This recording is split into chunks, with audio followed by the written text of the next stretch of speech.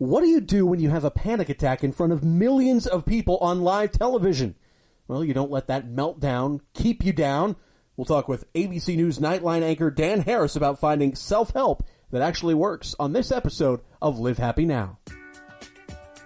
The ancient Greeks defined happiness as the joy you feel moving towards your potential. To think about positive psychology, it's a science, and it's actually younger than the internet, believe it or not. The reality is that social connection is, in the research, the greatest predictor we have of long-term happiness. You have some factors in your control that can promote the health and resilience and growth of your absolutely most important asset, which is your brain.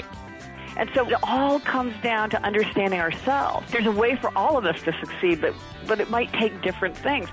We're all looking for the same thing, and that's a way to bring a little bit more joy to our day. Join us as we look at the many different paths that lead us to that happy place. This is Live Happy Now. Hello and greetings once again. Welcome to another edition of the Live Happy Now podcast. I am your host, J.R. Houston. Pleased, as always, to have you with us wherever you are in the world and however you may be listening. We're also excited about Live Happy Magazine. Issues are available for you on newsstands everywhere. Also available to you if you're one of those people that has electronic devices, which I assume you are because you're listening to this right now. Doesn't matter if it's an iPhone or an Android phone, you can get the digital edition of Live Happy Magazine in the Apple Store or on the Google Play Store, and we encourage you to do so because there's all kinds of fun stuff in there for you. Well, this episode was very, very fun to record. Being the broadcasting nerd that I am, it was very, very cool to get to talk with ABC News' Nightline anchor, Dan Harris. And if you don't know who Dan Harris is, he's a guy that one time on live national television had a panic attack in front of everybody, and it changed how he approached his career and his overall happiness. So we're going to talk to Dan today about how he learned to become just 10% happier at a time, how to reduce stress without losing his edge, and finding self-help that actually works. And first of all, Dan Harris, thank you so much for joining us. I know life can be busy, especially with all the things you've got going on, so we appreciate you taking some time out for us. Thanks for having me. So you've got the book, 10% Happier, How I Tamed the Voice in My Head, Reduced Stress Without Losing My Edge, and Found Self-Help That Actually Works, a true story. What made you decide to write that book and sort of start this journey? Well, any number of ways to answer that question, but I guess the first chain in the chain of events was that I had a panic attack on national television back in 2004. So that was a bit of a wake-up call. I had spent a lot of time in war zones as a young, eager reporter. And when I came home from spending a lot of time in places like Afghanistan and Pakistan and the Middle East and Iraq, I got depressed. And then I very stupidly self-medicated with recreational drugs, and that led to a panic attack, as I said, on live television. And that kind of put me on a weird and windy path that ultimately led me to meditation. When I first started getting interested in meditation, I realized that I had always assumed it was nonsense, but actually there's a lot of science that suggests it's really good for you. And so I started to do it, and I realized that there are very few people out there talking about meditation with any humor. It's all usually very earnest and syrupy. And so I just tried to, and there are no original ideas in my book. It's basically I talk about meditation while using the F-bomb a lot. Well, I mean, any way that you've got to express your ideas, that's the way you've got to go about it. Were you surprised by how well the book was received?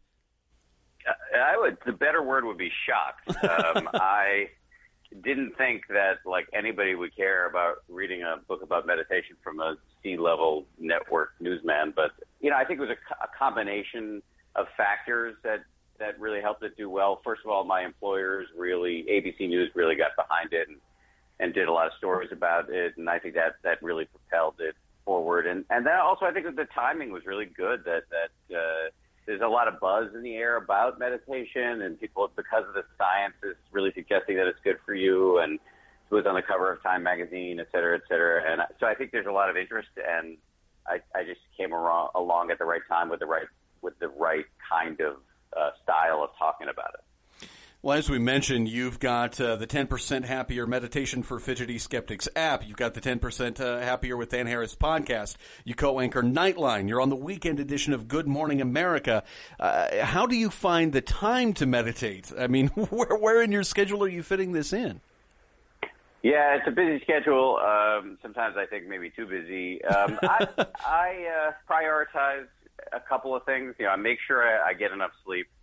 I make sure I exercise. I make sure I get to spend time with my kid or my family, and I make sure I get to meditate. So sometimes something has to give, but I do my best to make sure I get all of those things in. And there are a lot of things going on for me, largely because the book started to did better than I thought it would, and that led to a podcast and an app and more books and all that stuff, and speaking engagements and interviews and blah, blah, blah. I just try to not get overly worked up about any one thing at any moment. I just do my best to get it all done, and sometimes things fall by the wayside, and then I'll just try to pick it up tomorrow. And actually, this is where meditation is very helpful. I think in some ways, counterintuitively, making a little bit of time to do mental hygiene actually makes you more effective, because you spend less time engaged in useless rumination and worry. The science suggests it really boosts your ability to focus. So to me, actually, it's kind of an investment in my own productivity. And the other thing is this, we spend a lot of time working on our home decor, on our cars, on our stock portfolios, on our hair, on our bodies. But most of us spend no time working on the one filter through which we experience everything, and that's our mind. And it's just common sense to tune the thing up. Oh, yeah, absolutely. I think that's something a lot of people ignore, because it's almost a mind over matter. I can get through this, I can do this, and we're just going to keep pressing forward and going all the time. But a lot of people, I think, are also intimidated by getting inside their own head. What sort of advice do you have for people that are, I guess, a little bit scared or trepidatious about stepping into something like this? Well, I mean, I get it, first of all, and you're not alone, and it's not a strange concern to have. A lot of people are worried that, they look in their own mind, they might not like what they see. I guess what I would say is your option is it's there anyway, and it is having an impact on you whether you choose to see it or not. So your option is to be yanked around by it unconsciously, or to deal with it forthrightly. I think it was Robert Frost who said the only way out is through. And so that would be my first response. And then I think another reason why people don't do it is they think it's impossible. They think, I get that it's good for me, but I can't do it because I can't stop thinking. My mind is too busy. I hear this a lot. I call it the fallacy of uniqueness. People think that they are uniquely crazy, but it's the human condition. The good news and the bad news is you're not special in that way. And if the mind wasn't like this, we wouldn't need meditation. Right. I think that's been sort of my personal struggle with it as well. You sit down to do something like this and take that inventory and do some of that spring cleaning in there, and then you just use what you mentioned earlier, useless rumination, and you're constantly worrying about the past, you're constantly focusing on the future and what could go wrong there. What's the good starting point or the good starting practices to jump into meditation in the way that you've done it? See, here's what I'd say is that you're putting the bar too high. You're doing what all, myself included, so this is not me making fun of you. I have the same issue. Still have the same issue. I reserve the right to make fun of you, but I'm not right now. I let you have it, yeah.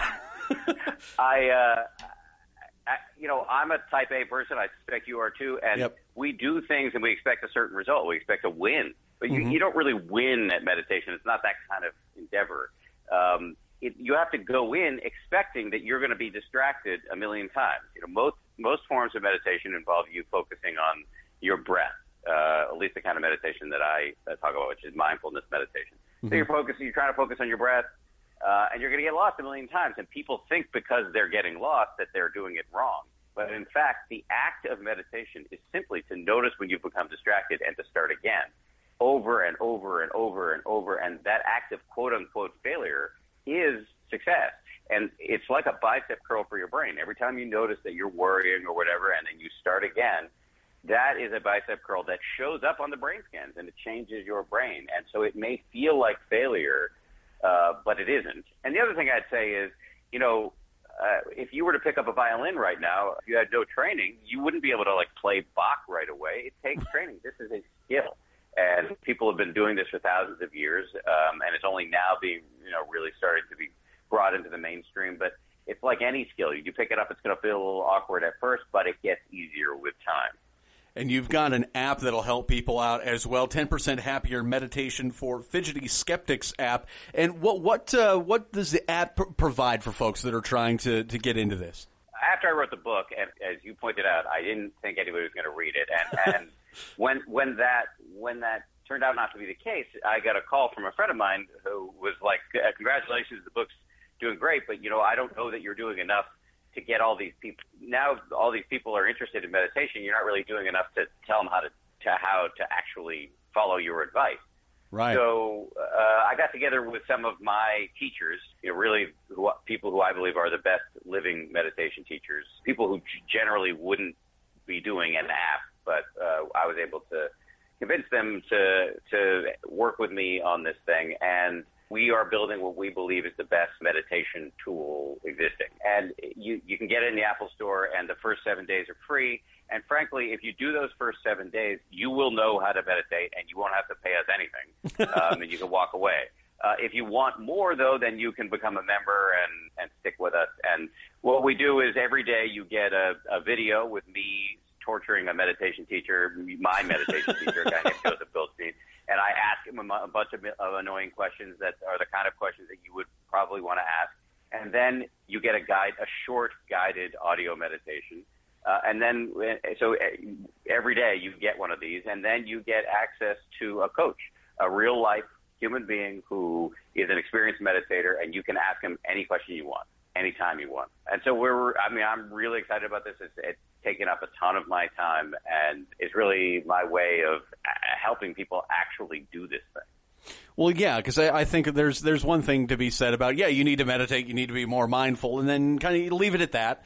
And then people are lost in some kind of wilderness. But this will give them sort of a roadmap, at least at the beginning, on how to really dive into it. And it'll have positive influences on all kinds of things. What have been the positive influences you've noted on both your personal and your professional life?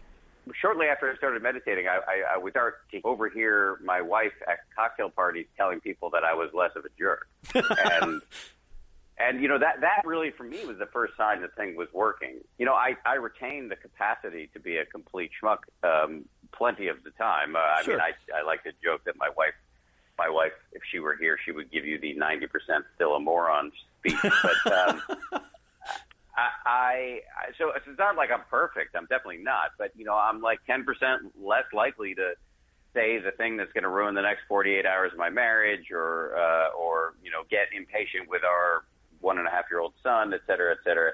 And that is a huge game changer around the house. And by the way, I believe that 10% compounds annually, that as you get better at the skill of mindfulness and meditation, it just feeds on itself. And then professionally, I really think it helps with focus, staying on task in an age where we're just bombarded by distractions. Sure. And it helps you with your relationships, and I work in an intensely collaborative business, television, news, and so having better relationships has really helped me. And with performance, have to go in front of millions of people live, and the ability to sort of tune out the distractions, to actually listen to what the other people with whom I'm on the air are saying, so I can react organically and spontaneously instead of getting caught up in or ruminating, has made a huge difference for me. So I'll leave it there. Yeah, I think that's an absolutely fantastic skill, especially with both of the programs you're on. Nightline has had 3 hosts for it's been 10 or 11 years since Ted Koppel turned that over. You've been with him for part of that time, and then Good Morning America as well. But I want to go back to something you mentioned in your personal life, that you've gone 10%, and then it compounds year after year. I think that's another thing that intimidates people or kind of maybe turns them off to it. You're not going to become 100% perfect right away, but if you keep working at it, you'll continuously get better. Yeah. Well, here's the thing. The reason why I call the book 10% Happy, which is a joke, I pulled it out of my butt, but the people who try to sell you something that is going to make you 100% better or happier, that is complete baloney. That's not going to happen. And we have a $11 billion a year self-help industry that is peddling these sort of miracle cures that are not miracle cures. I am of the view that there is a market for a realistic promise out there. Yeah. And so if people feel like, they need a miracle cure and don't want 10% happier, then, God bless. There's nothing I can say to that except for good luck.